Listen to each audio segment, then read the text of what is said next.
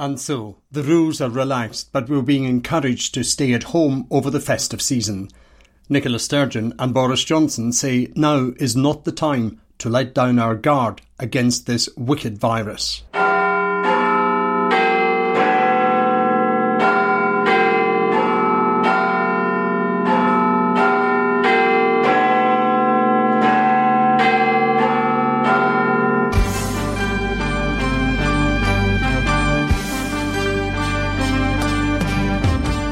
The First Minister says a shorter, smaller Christmas is a safer Christmas.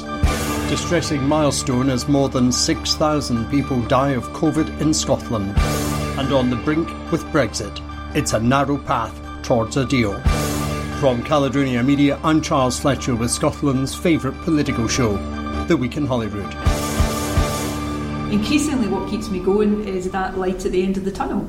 You know, we've started the vaccination programme now, there's a long way to go in it, but it's hugely positive, and the light is there at the end of the tunnel now. And as I've said a couple of times, there's still going to be dips in the road, so there will be weeks where we might struggle to see the light, and I suspect over Christmas that might be one of these times as we get into the depth of winter.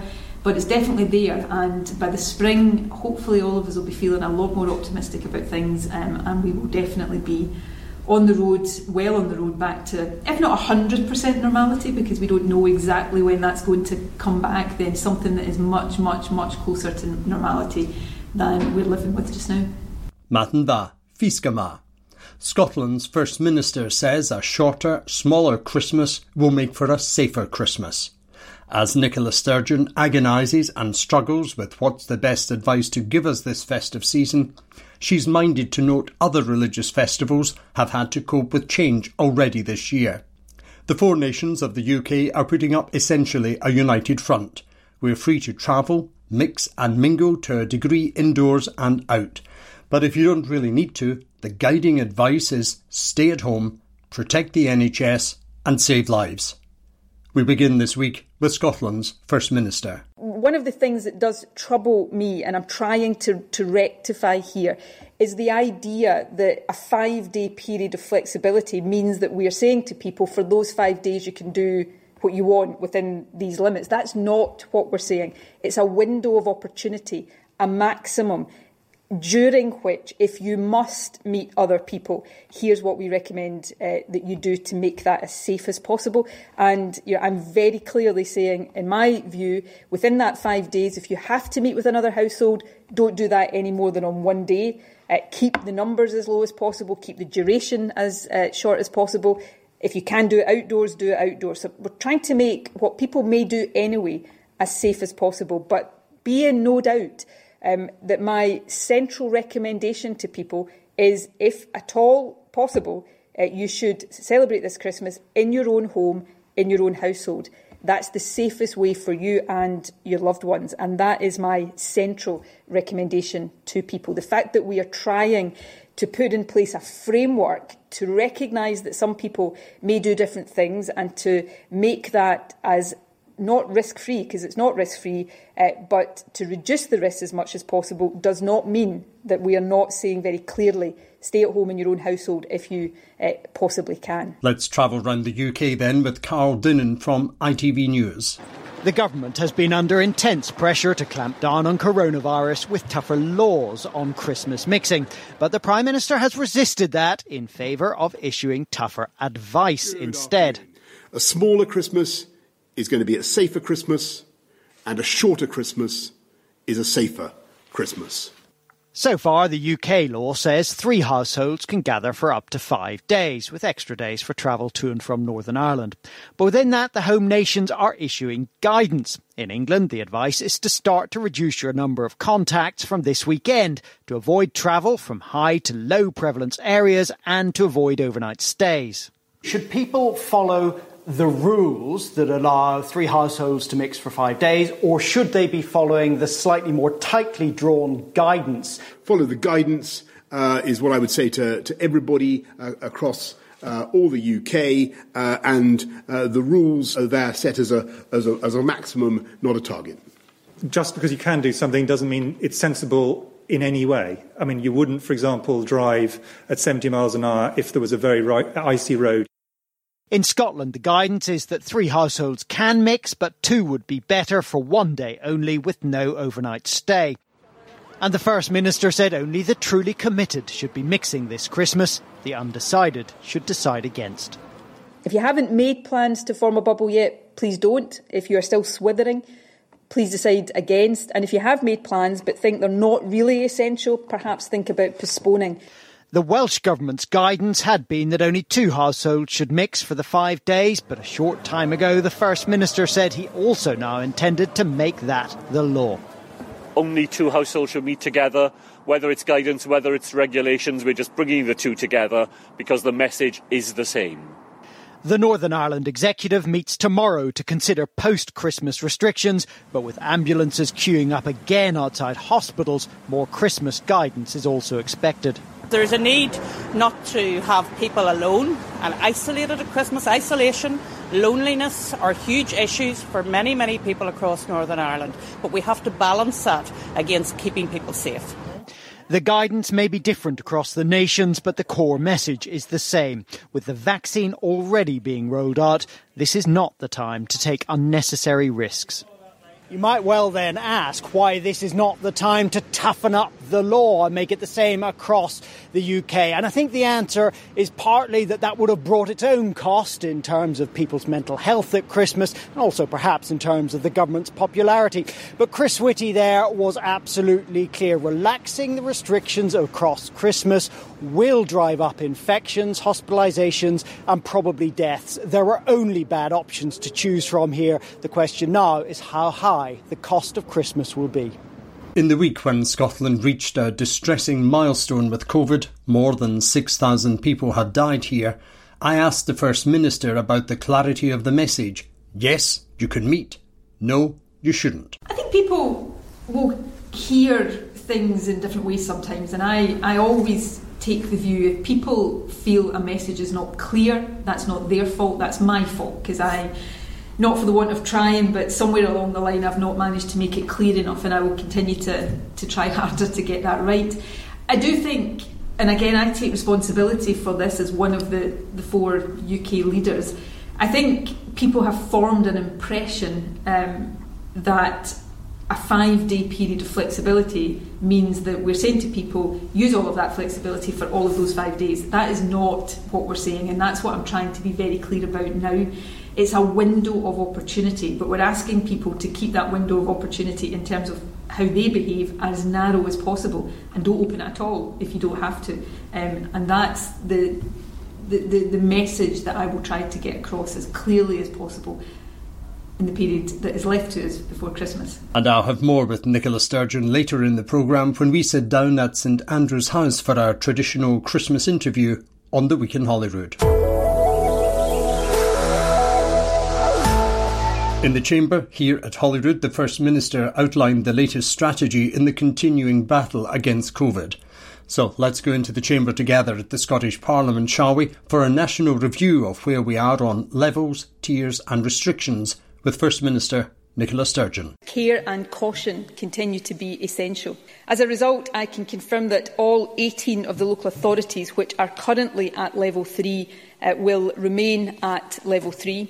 While we are still seeing progress across much of the Central Belt as a result of the recent level 4 restrictions, there are some areas, for example East Ayrshire, North Ayrshire and Fife, where cases have increased quite sharply in the last week. While the changes in these areas do not warrant a move to level 4 at this stage, we will be monitoring the situation very closely over the next few days. Let me turn now specifically to the situation in Lothian. Last week I confirmed that the City of Edinburgh and Mid Lothian would both remain in level 3. That decision was subject to considerable scrutiny, understandably so, given that the raw indicators suggested that these areas should be at level 2. However, having observed an increase in cases in the days leading up to last week's decision and applying our wider judgment, we concluded that easing restrictions would not be sensible. Unfortunately, the continued rise in cases since then suggests that this was the right decision, though I understand how difficult it was and is indeed for the people and businesses most affected by it. But in the past week, case numbers in the City of Edinburgh have increased by more than 40%, from 70 to 100 per 100,000 of the population, and numbers in Midlothian have risen even more sharply, from 88 to 147 per 100,000. Test positivity has also increased in both areas. Our judgment remains, therefore, that it would be deeply irresponsible to ease restrictions in either the City of Edinburgh or Midlothian at a time when cases are rising sharply. Instead, our focus and that of local partners must be on encouraging maximum compliance with these restrictions to assure ourselves in the period ahead that Level 3 is capable of containing and reversing the increase. To complete consideration of Lothian, let me turn now to East Lothian. Case numbers there have increased by more than 50% in the past week, from 69 per 100,000 to 126, and this is on top of increases in the past, the 2 weeks previous to that. Unfortunately, therefore, and with obvious regret, the Cabinet has decided that East Lothian will move back to Level 3 from Friday. This is a difficult but essential decision to seek to avoid a further deterioration in the situation and keep people across Lothian as safe as is possible. I can confirm that Aberdeen City and Aberdeenshire will also move from Level 2 to Level 3 from Friday. We have been monitoring the situation in both these areas, as I have reported to Parliament, very closely, and have concluded that tougher restrictions do now need to be applied. In the last week alone, case numbers in Aberdeen City have increased by more than 50%, from 76 cases per 100,000 to 122. Case positivity has also increased from 3.9% to 6.1%. The increase in Aberdeenshire has not been quite as sharp as in the City, but cases there are still rising. It is therefore our judgment that Level 3 restrictions are necessary to bring the situation in both Aberdeen City and Aberdeenshire back under control. I know that the move to Level 3 for East Lothian, Aberdeen City and Aberdeenshire, and the continuation of Level 3 in many other areas, involves real and continued difficulties for many people and for many businesses as well, particularly in the hospitality sector. However, these measures are, in our view, essential to get and keep the virus under control. It is also worth pointing out that we are not alone in Scotland in facing these challenges just now. In large parts of England, hospitality is closed completely, and the whole of Wales is now under restrictions similar to our Level 3. Further afield, many countries across Europe are reimposing lockdowns as the winter months start to take their toll. However, I know that brings no comfort to those directly affected, so it is essential that Government continues to do all we can to provide support. In addition to existing packages of support, the Finance Secretary set out last week a further package of business support which is intended to provide extra help over the winter, and I would encourage all eligible businesses to make full use of it. Presiding Officer, the other councils currently in Level 2 will remain there this week. Those are Angus, Argyll and Bute, Falkirk and Inverclyde. I am pleased to report that the situation in Inverclyde has remained broadly stable. However, there have been recent increases in cases in Angus and Falkirk, and we will be monitoring both of these areas carefully over the next week, and I cannot rule out a return to Level 3 for one or both of them. Finally, let me say a word about Argyll and Bute. Last week we reported a very sharp rise in cases there, but concluded that this was down to a particularly large outbreak in one workplace rather than wider community transmission. That conclusion seems to have been validated this week, as case numbers have fallen again by more than 70%. This is in line with what we expected and hoped for, given the previous low rates across Argyll and Bute. However, while this is positive, the clinical advice is that we should allow a transmission cycle to fully elapse before moving the area to Level 1. This will allow us to make sure that there has been no wider transmission from that workplace outbreak. I can therefore confirm that Argyll and Bute will remain at Level 2 this week, but assuming no adverse change to the situation, it is likely to move to Level 1 next week. There is one change that we will make this week, though, in recognition of the geographic diversity of Argyll and Bute. We will apply the same household rules that currently apply in some other islands to the outer Argyll Islands, Islay, Jura, Colonsay and Oronsay, Colin-Tyree, Mull, Iona and the neighbouring islands of Ulva, Erid and Gomitra. That means that from Friday, people on these islands will be able to meet in houses in groups of up to 6 from a maximum of 2 households. However, I would take this opportunity to remind people in the rest of the country that staying out of each other's homes, while incredibly difficult, is the most important and effective way of limiting spread of the virus. Finally, I can confirm that the Highlands, Moray, Orkney, Shetland, the Western Isles, Dumfries and Galloway and the Borders will all remain at level 1.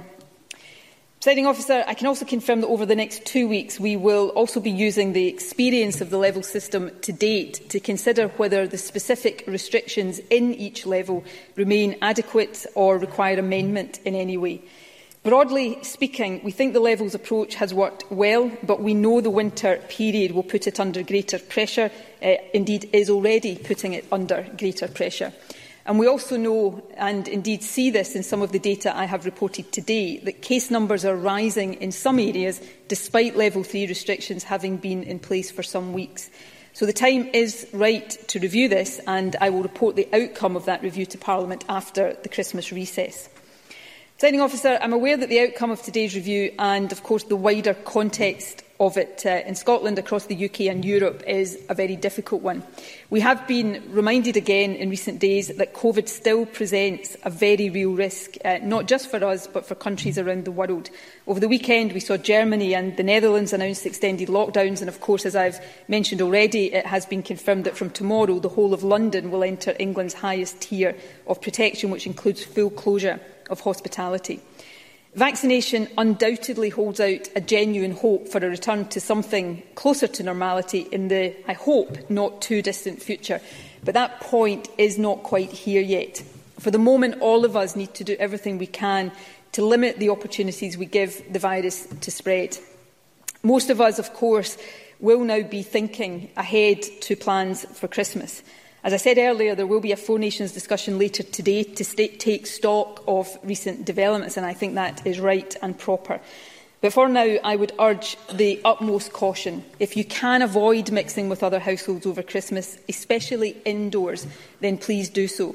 But if you feel it essential to do so, and we have tried to be pragmatic in recognising that some people will, then please reduce your unnecessary contacts as much as possible between now and then, and of course follow all of the sensible rules and mitigations. For all that the last 10 months have been really difficult, I know that for many of us the next few weeks are likely to be the toughest part of this whole experience so far. For any of us, the thought of staying away from loved ones over the Christmas period is difficult to bear. But hopefully by this time next year, all of this will be starting to fade into a bad memory, and we will be looking forward to a much more normal Christmas. And so this year, there is no doubt that the best gift we can give to family and friends, if at all possible, is to keep our distance, meet outdoors if at all, and keep each other safe. And of course, for all of us, it remains essential that we stick to the current rules and guidelines. The vast majority of us, with some exceptions for island communities, should not meet in other people's houses. That is hard, but it remains necessary. If you have been dropping your guard on this recently, I ask you to please think again. If we meet outdoors or in public indoor places, we must stick to the limit of 6 people from a maximum of 2 households. Travel restrictions continue to be absolutely vital. No one who lives in a level 3 area should travel outside their local authority unless essential, and people from other parts of the country should not go to level 3 areas unless essential. As we go forward with the good news of vaccination, this week saw the emergence of a new strain of coronavirus in Glasgow and the west of Scotland. Here's the leader of the Scottish Tory group at Holyrood, Ruth Davidson. Today, can I ask the First Minister a specific question that friends and families of vulnerable care home residents will be keen to hear the answer to? Can the First Minister outline where a resident is not able to, or doesn't have the capacity, to consent to receiving the vaccine for whatever reason, what processes are in place to ensure that this can be delivered without undue delay? Secondly, the news of a new strain of this virus will be a cause of great concern for many people, just as we start to see a light at the end of the tunnel. Yesterday afternoon, the First Minister received a briefing from the Chief Medical Officer on this development.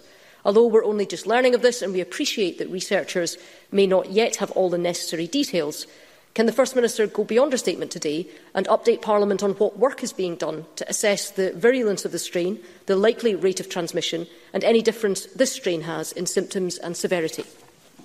First Minister. In relation to both of those questions, in respect of the first question about the process for cases where very vulnerable older people in care homes, and this may apply to vulnerable older people in other settings, cannot consent to the vaccine, the normal power of attorney and adult with incapacity arrangements would apply. It may be helpful if I ask clinical advisers to set that out in writing for MSPs and place that in SPICE so that everybody, if they're being contacted by constituents or constituents' families, have that information readily to hand. What I would say, hopefully by way of assurance, is that these are issues that have to be taken into account every year with the flu vaccine and with other vaccination programmes and indeed other health interventions. In relation to the new strain of the virus, I think it's important to say firstly that we have to take this seriously, but it's equally important to say that none of us should prematurely overreact to this. The briefing I had yesterday from the Chief Medical Officer, which has been supplemented later yesterday and today with the latest information we have from genomic sequencing work in Scotland, is, as I set out in my statement, that there have thus far been 9 cases of this new variant identified in Scotland. Those date back, as far as I am aware, right now to the latter part of November and into December, but we are still awaiting information on the time series of those and whether there are any connections between them and any other information that the researchers and scientists consider to be relevant. It is, I think, important to say that none of what is currently known about this yet is absolutely certain. The briefing I have had, and I think this has been replicated in the information given by the UK Government, is that there is nothing, and I think this is an important reassurance, there is nothing to suggest that this new variant results in more severe illness in people. There has been a suggestion from initial analysis that the variant of the virus may transmit more effectively and more quickly than existing variants. But again, it's important to say that that is not yet certain. It may be instead that this virus has been identified in parts of the country. In England, that would be London in the south east, and here in Scotland, of course, Greater Glasgow and Clyde, where the virus is already spreading more rapidly, so it is giving the impression that this new variant is faster spreading. It will take further analysis to answer those questions more definitively. I'm not going to try, from a non-clinical perspective, to set out exactly how that analysis is done, but samples of this new variant are being further analysed. They have to be cultured and then analysed and compared with others. That work has been taken forward through Public Health England. It is hoped that we will get more information over the coming days, and I would hope before Christmas, and when we do, I will of course set that out to Parliament. Labour leader Richard Leonard picked up this week on research published in the medical journal The Lancet. It showed the much higher and disproportionate incidence of COVID-19 admissions to critical care units of patients from more deprived areas of Scotland. It also found a significantly higher incidence of COVID-related deaths in those areas.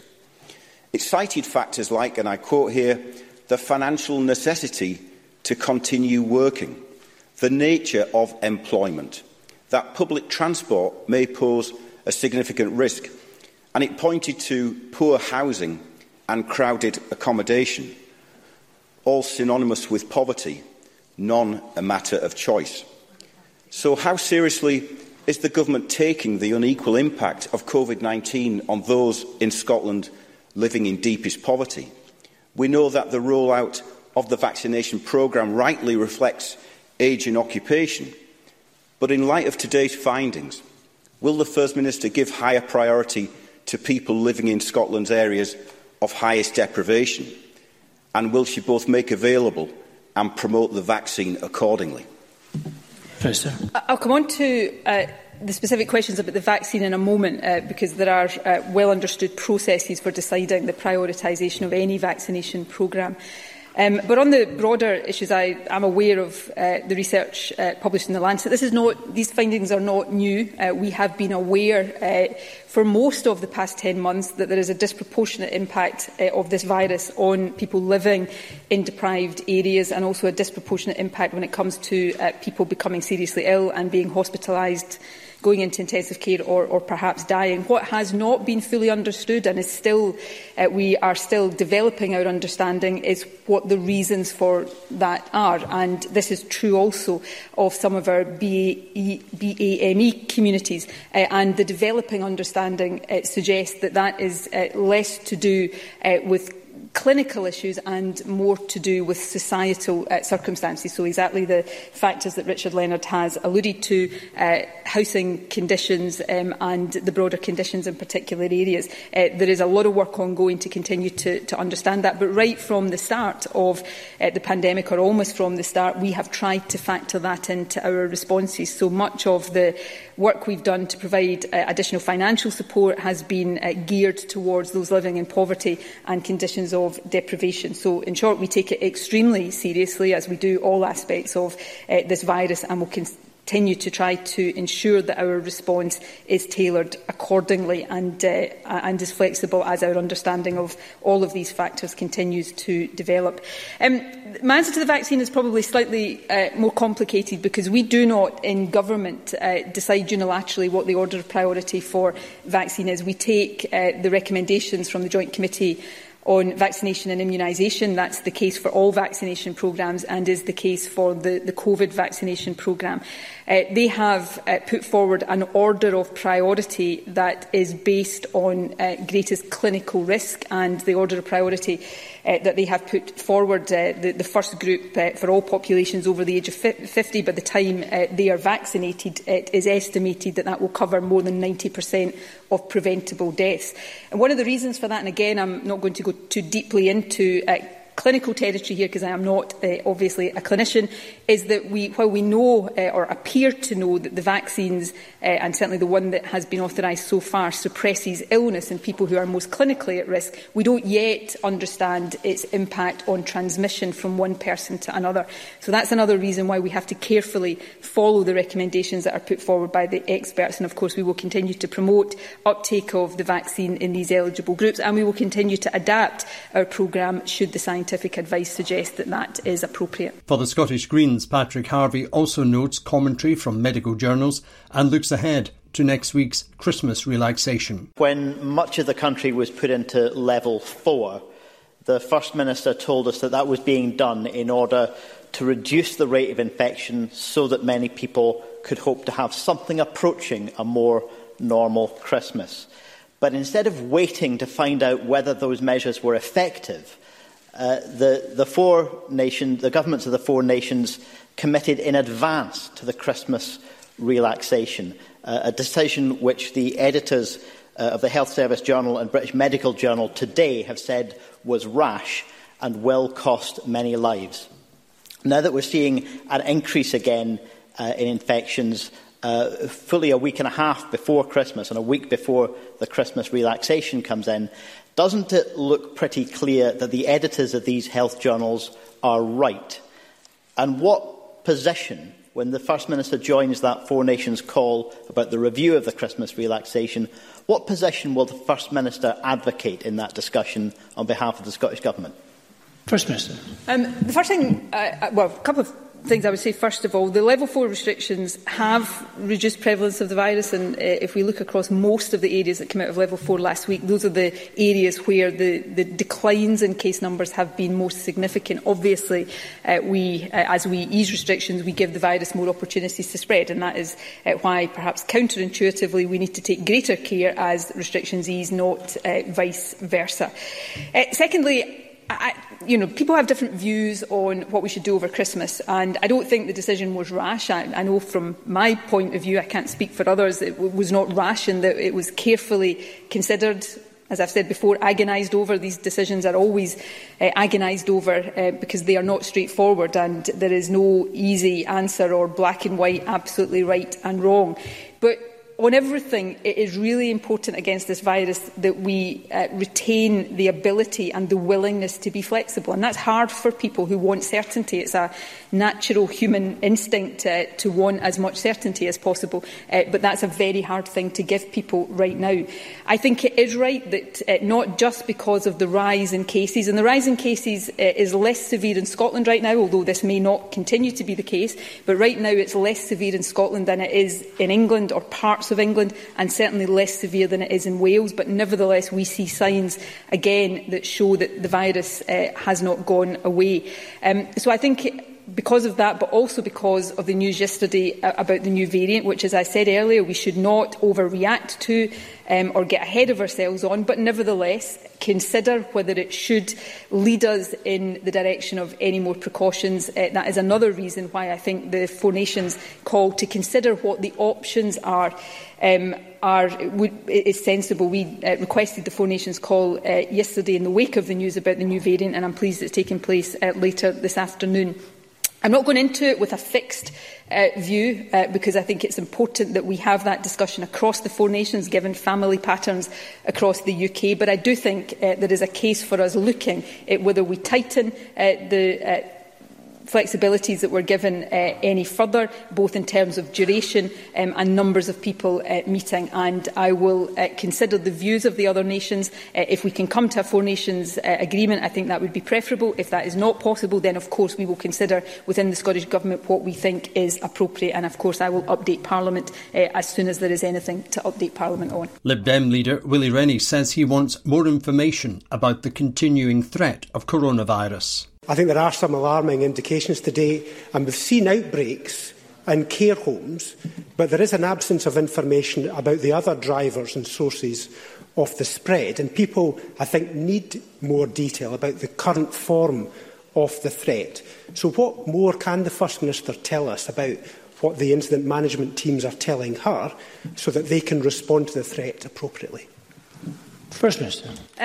Firstly, I say to Willie Rennie, I'll give him an assurance that I am acutely aware of how close Christmas is right now. And I think he is right, and I am very conscious of this, that notwithstanding what I said earlier about the difficulty, and I don't like this any more than anybody does, of giving people certainty in the middle of a pandemic, I nevertheless am acutely aware of giving people as much certainty and notice as we possibly can. That said, I think it is right to discuss with the other governments and see what consensus we might be able to arrive at. But I will update Parliament and the public, which is perhaps even more important, with no disrespect to colleagues in Parliament, as soon as possible. But can I make one thing very, very clear, just so that it is not lost? Right from the moment we decided for pragmatic reasons to recognise that some people would choose to see loved ones over Christmas and therefore try to put some boundaries around that. But right from that moment, I and the Scottish Government have advised people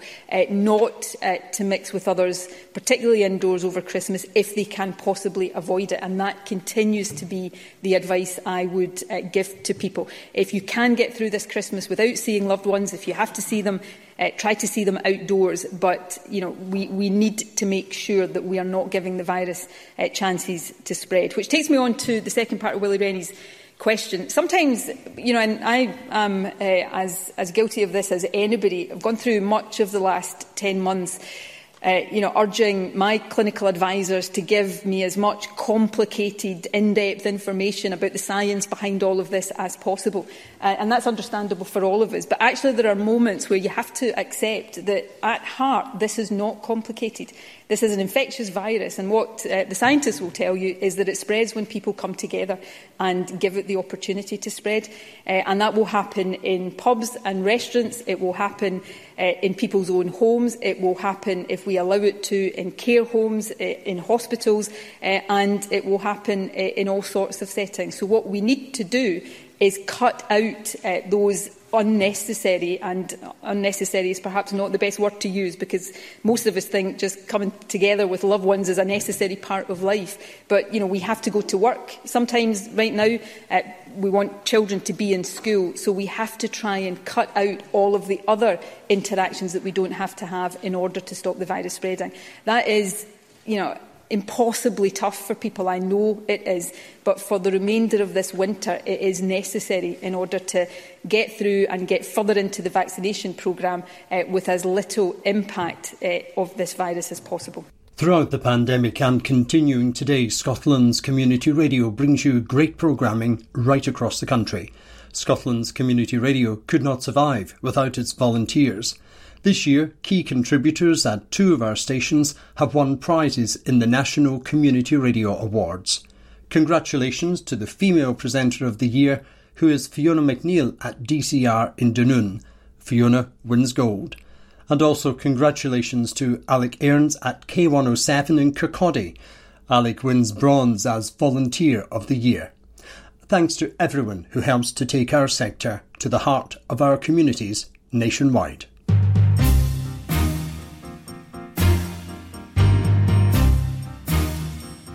You're listening to The Week in Holyrood. I'm Charles Fletcher, and coming up in the next half hour, meet the First Minister, behind the scenes for our annual fireside chat with Nicola Sturgeon.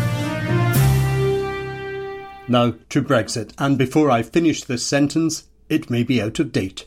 The Brits generally say things move slowly in Europe. In reality, change can happen rapidly. As it stands right now, we are 98% there on a deal. What's holding us back is fishing and what's referred to as the level playing field. For coverage, we join my colleague Brent Goff at Deutsche Welle News in Berlin after these words from the European Commission President Ursula von der Leyen.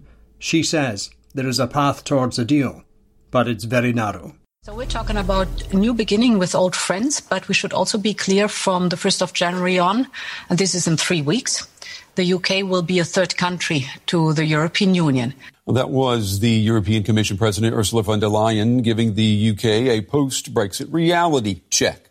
On Sunday, another self-imposed deadline blew by. This one to secure a trade deal before Britain leaves the EU's single market on January 1st.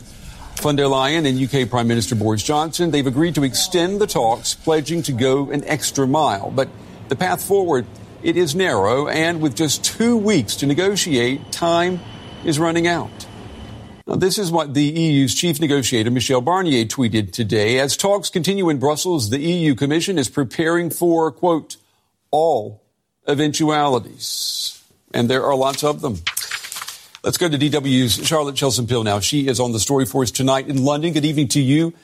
Charlotte, after what happened in Brussels, is the UK government, is it now preparing for a no deal, or do they still think that a trade deal is possible?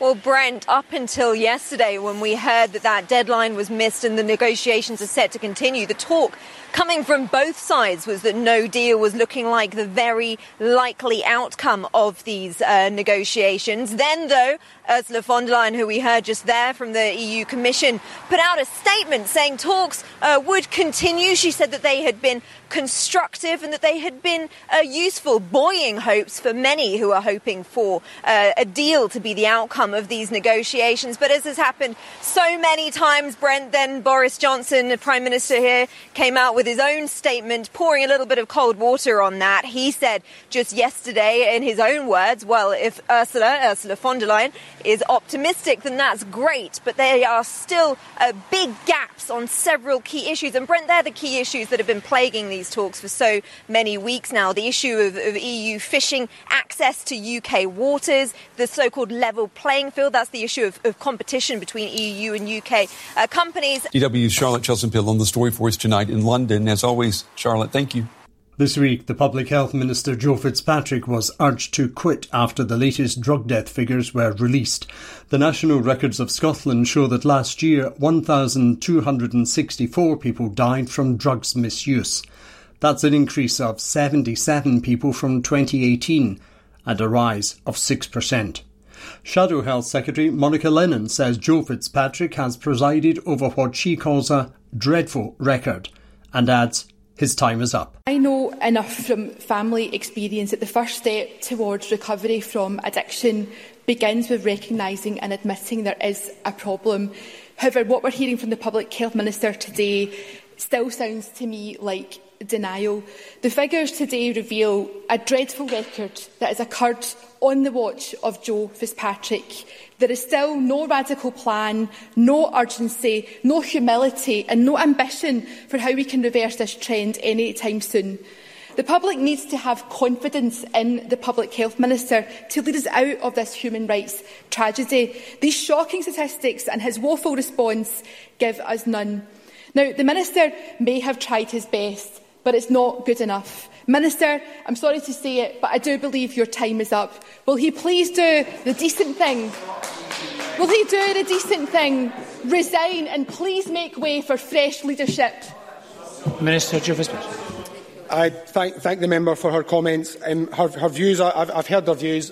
Fortunately, I have great confidence that across Scotland, many of the people who are working at the front end of this public health emergency take a different view and continue to work really hard to turn this around. It's easy to call names. It's easy to personalise. I'm disappointed it's come from Monica Lennon because while I expect it from others within our benches, I don't generally expect it from her. These figures are a tragedy, so I think I'll leave it there. You're listening to The Week in Holyrood. I'm Charles Fletcher. Time now to meet the First Minister. Nicola Sturgeon leads the Scottish Government's communications initiative on coronavirus with daily briefings, often running live on TV and radio for up to 90 minutes. She brings in Cabinet colleagues and senior clinicians, but the First Minister is clearly in charge and also the first in line to take the blame when things go wrong. I joined Nicola Sturgeon in the media centre she uses for those briefings at St Andrew's House in Edinburgh, and I began by asking her what keeps her going in this long journey. Probably the same thing that keeps everybody going just now, just a determination to get through this, to get through it as safely as we possibly can, with as few people losing their lives and becoming ill as possible. Like everybody else, there have been dark moments in the past 10 months, days where it's felt more difficult to see the end of it, and days where it's felt like a much, much bigger struggle than it does on other days. But that will be how everybody is feeling just now. And increasingly what keeps me going is that light at the end of the tunnel.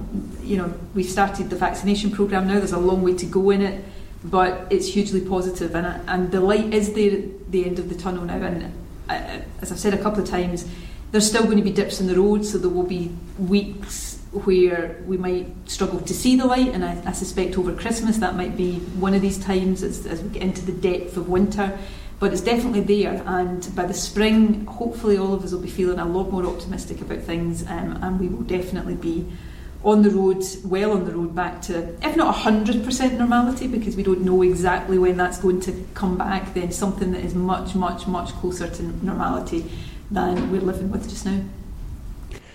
We're only a matter of days until Christmas now.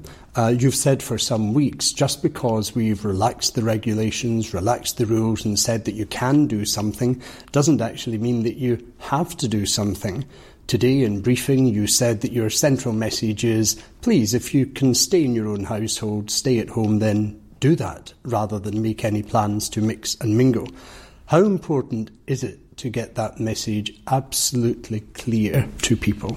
It's really, really important, and you know, I've agonised over the Christmas arrangement probably more than any other aspect of this in recent weeks. And you know, sometimes people will say, well, just ban people mixing with other households, and if we were to do that, you know, we'd be, I think, burying our heads in the sand to the fact that there will be some people over Christmas that just find it impossible to leave loved ones on their own. So instead of doing that and then just leaving people to make up the rules that they apply themselves, we've tried to put some boundaries around that to recognise the reality in a pragmatic way, but be very clear that just because we are recognising that reality with some flexibilities, that doesn't mean we're advising everybody to take advantage of those flexibilities. So basically my starting message, my default message is the safest way to spend Christmas this year is in your own house with your own household. And that is what I strongly recommend that people do, if at all possible. If you have to meet up, do it outdoors rather than indoors, and if you really feel that it is essential for you to meet people in another household indoors, then keep that as short as possible, keep the numbers as small as possible, and make sure you're following all of the other guidelines. Wash your hands and wash surfaces, keep a distance and keep the windows open. So, that's the kind of order I would advise people in. But it starts with, if you can avoid meeting other households this Christmas, please do, because we are so close now, I hope, to the end of this, and none of us want to be inadvertently putting loved ones at risk. I mean, that seems pretty clear to me, and that's what I've been taking to the programme for the past number of weeks. I just wonder why we now seem to be having people suggesting that there is not clarity in that message. I think people will hear things in different ways sometimes, and I always take the view, if people feel a message is not clear, that's not their fault, that's my fault, because not for the want of trying, but somewhere along the line I've not managed to make it clear enough, and I will continue to try harder to get that right. I do think, and again I take responsibility for this as one of the 4 UK leaders, I think people have formed an impression that a 5-day period of flexibility means that we're saying to people, use all of that flexibility for all of those 5 days. That is not what we're saying, and that's what I'm trying to be very clear about now. It's a window of opportunity, but we're asking people to keep that window of opportunity in terms of how they behave as narrow as possible, and don't open it at all if you don't have to. And that's the message that I will try to get across as clearly as possible in the period that is left to us before Christmas. You have alluded to days of despair, days when things were not quite so easy to deal with. Which day was the worst? I think I would struggle to answer that question. The days that have been the worst are the days where, the levels of cases are at the highest, the numbers of people dying are at the highest. These are always difficult days. But, there have been days over the past 10 months that I felt, like everybody will have felt, this is really overwhelming. Standing up every day, telling people or asking people or advising people to live their lives in a completely unnatural way is not pleasant, it's not nice, it's not what I came into politics to do. But it's necessary just now, and I just try to get through every day, trying to do the right thing. Recognising that in a situation like this, it was inevitable that I would make mistakes, and absolutely have made mistakes. And you asked me some of the worst times, having vulnerable people in care homes at risk. That has been obviously very upsetting for lots and lots of people. So it's been a really difficult time for everybody. It's no harder for me than it is for everybody else. I'm just fulfilling a particular role in it. Everybody's got their own role to play in, and actually many people have it a lot harder than I do. Many people have lost loved ones, have had loved ones fall ill, have lost jobs, and are really worried about how they pay the bills just now. So I every single day try to keep all of that in mind. By contrast, there was a day when you didn't quite skip in here, but it was a good news day when you were able to, you're smiling now, when you were able to tell us about a vaccine that would be rolled out pretty soon, and it has begun. How was that? Well, that day was the best day of the pandemic so far. I got a text, I kind of had an idea it was coming because I knew there were meetings happening, but I got a text very early that morning. I got one from the Health Secretary, quickly followed by the Chief Medical Officer. They had been taking part in the 4 Nations discussion where it had been, the MHRA had given the news that they had authorised the vaccine. So I jumped out of bed that morning and had a bit of a spring in my step, probably for the first time in 10 months, and then was able to give that news here and also add to that by confirming that, assuming we got the supplies of the vaccine we were expecting, the first vaccines would be administered on the 8th of December, which at that point was just 6 days away. And that was good. I think everybody felt a lot more lighthearted that day. And of course we have now started the vaccination programme. Up until Sunday, 18,000 people had got the first dose of the vaccine. We expect many, many more over the weeks to come. There's still uncertainties. We don't yet have complete clarity of the supplies of vaccine. We're waiting on other vaccines being authorised. The vaccine we're using just now, the Pfizer one, the first one to get the green light, is quite complicated, and the temperatures it needs to be stored at, how you have to transport it. So there's lots of logistical challenges, but I tell you, it's much, much better spending time thinking about how we overcome the logistical challenges of solving this thing than it is of the logistical challenges of just dealing with the grim reality of it. I think that comes across whether it's on radio or television, most certainly. If I may turn to Brexit, that should have been what was our main focus this year. It's somewhat been overshadowed, perhaps understandably. But we're days away now from the end of the transition period. Sadly, you're unable to take us away from the reality of Brexit, but how can your government mitigate Brexit? Well, we're spending a lot of time right now. I wish we didn't have to, because every hour we spend on this is an hour we could be spending in COVID or something more productive, but we're spending a lot of time thinking about how we mitigate the impacts, particularly if there is no deal, and that is still a possibility. But even if there is a deal, it's going to be such a bare minimum deal that there will be impacts.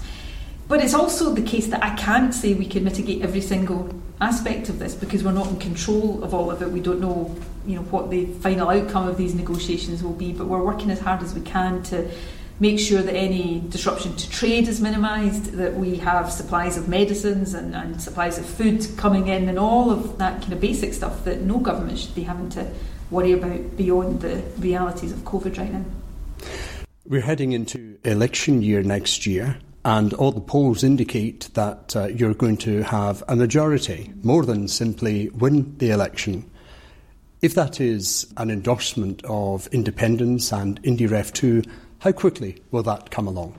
I suppose the first thing I feel obliged to do, is partly superstitious, is just remind all of the listeners that I don't take the outcome of the election for granted. Yes. And I'm not just saying that because politicians are expected to say that. When I joined the SNP in my much, much younger days, the first opinion poll that was published after I joined had the SNP at 12% in the poll. So I grew up in politics, never been able to take elections for granted because we very rarely won any, and so developed an understanding, practical understanding of how hard you have to work to win elections, and that is true now, even after we've won quite a few, just as true now as it was back then. So I will take not a single vote for granted. If we win, and if we win, we will win on, amongst other things, of course, on a proposition to give people in Scotland the choice of independence. I think as we come out of COVID, think about the country we want to rebuild after COVID, it really matters who's in the driving seat of that and who gets to take the decisions. We don't want a country rebuilt after COVID in the image of Boris Johnson and Brexiteers. We want to be able to ensure that it's the kind of country and kind of society we want to build.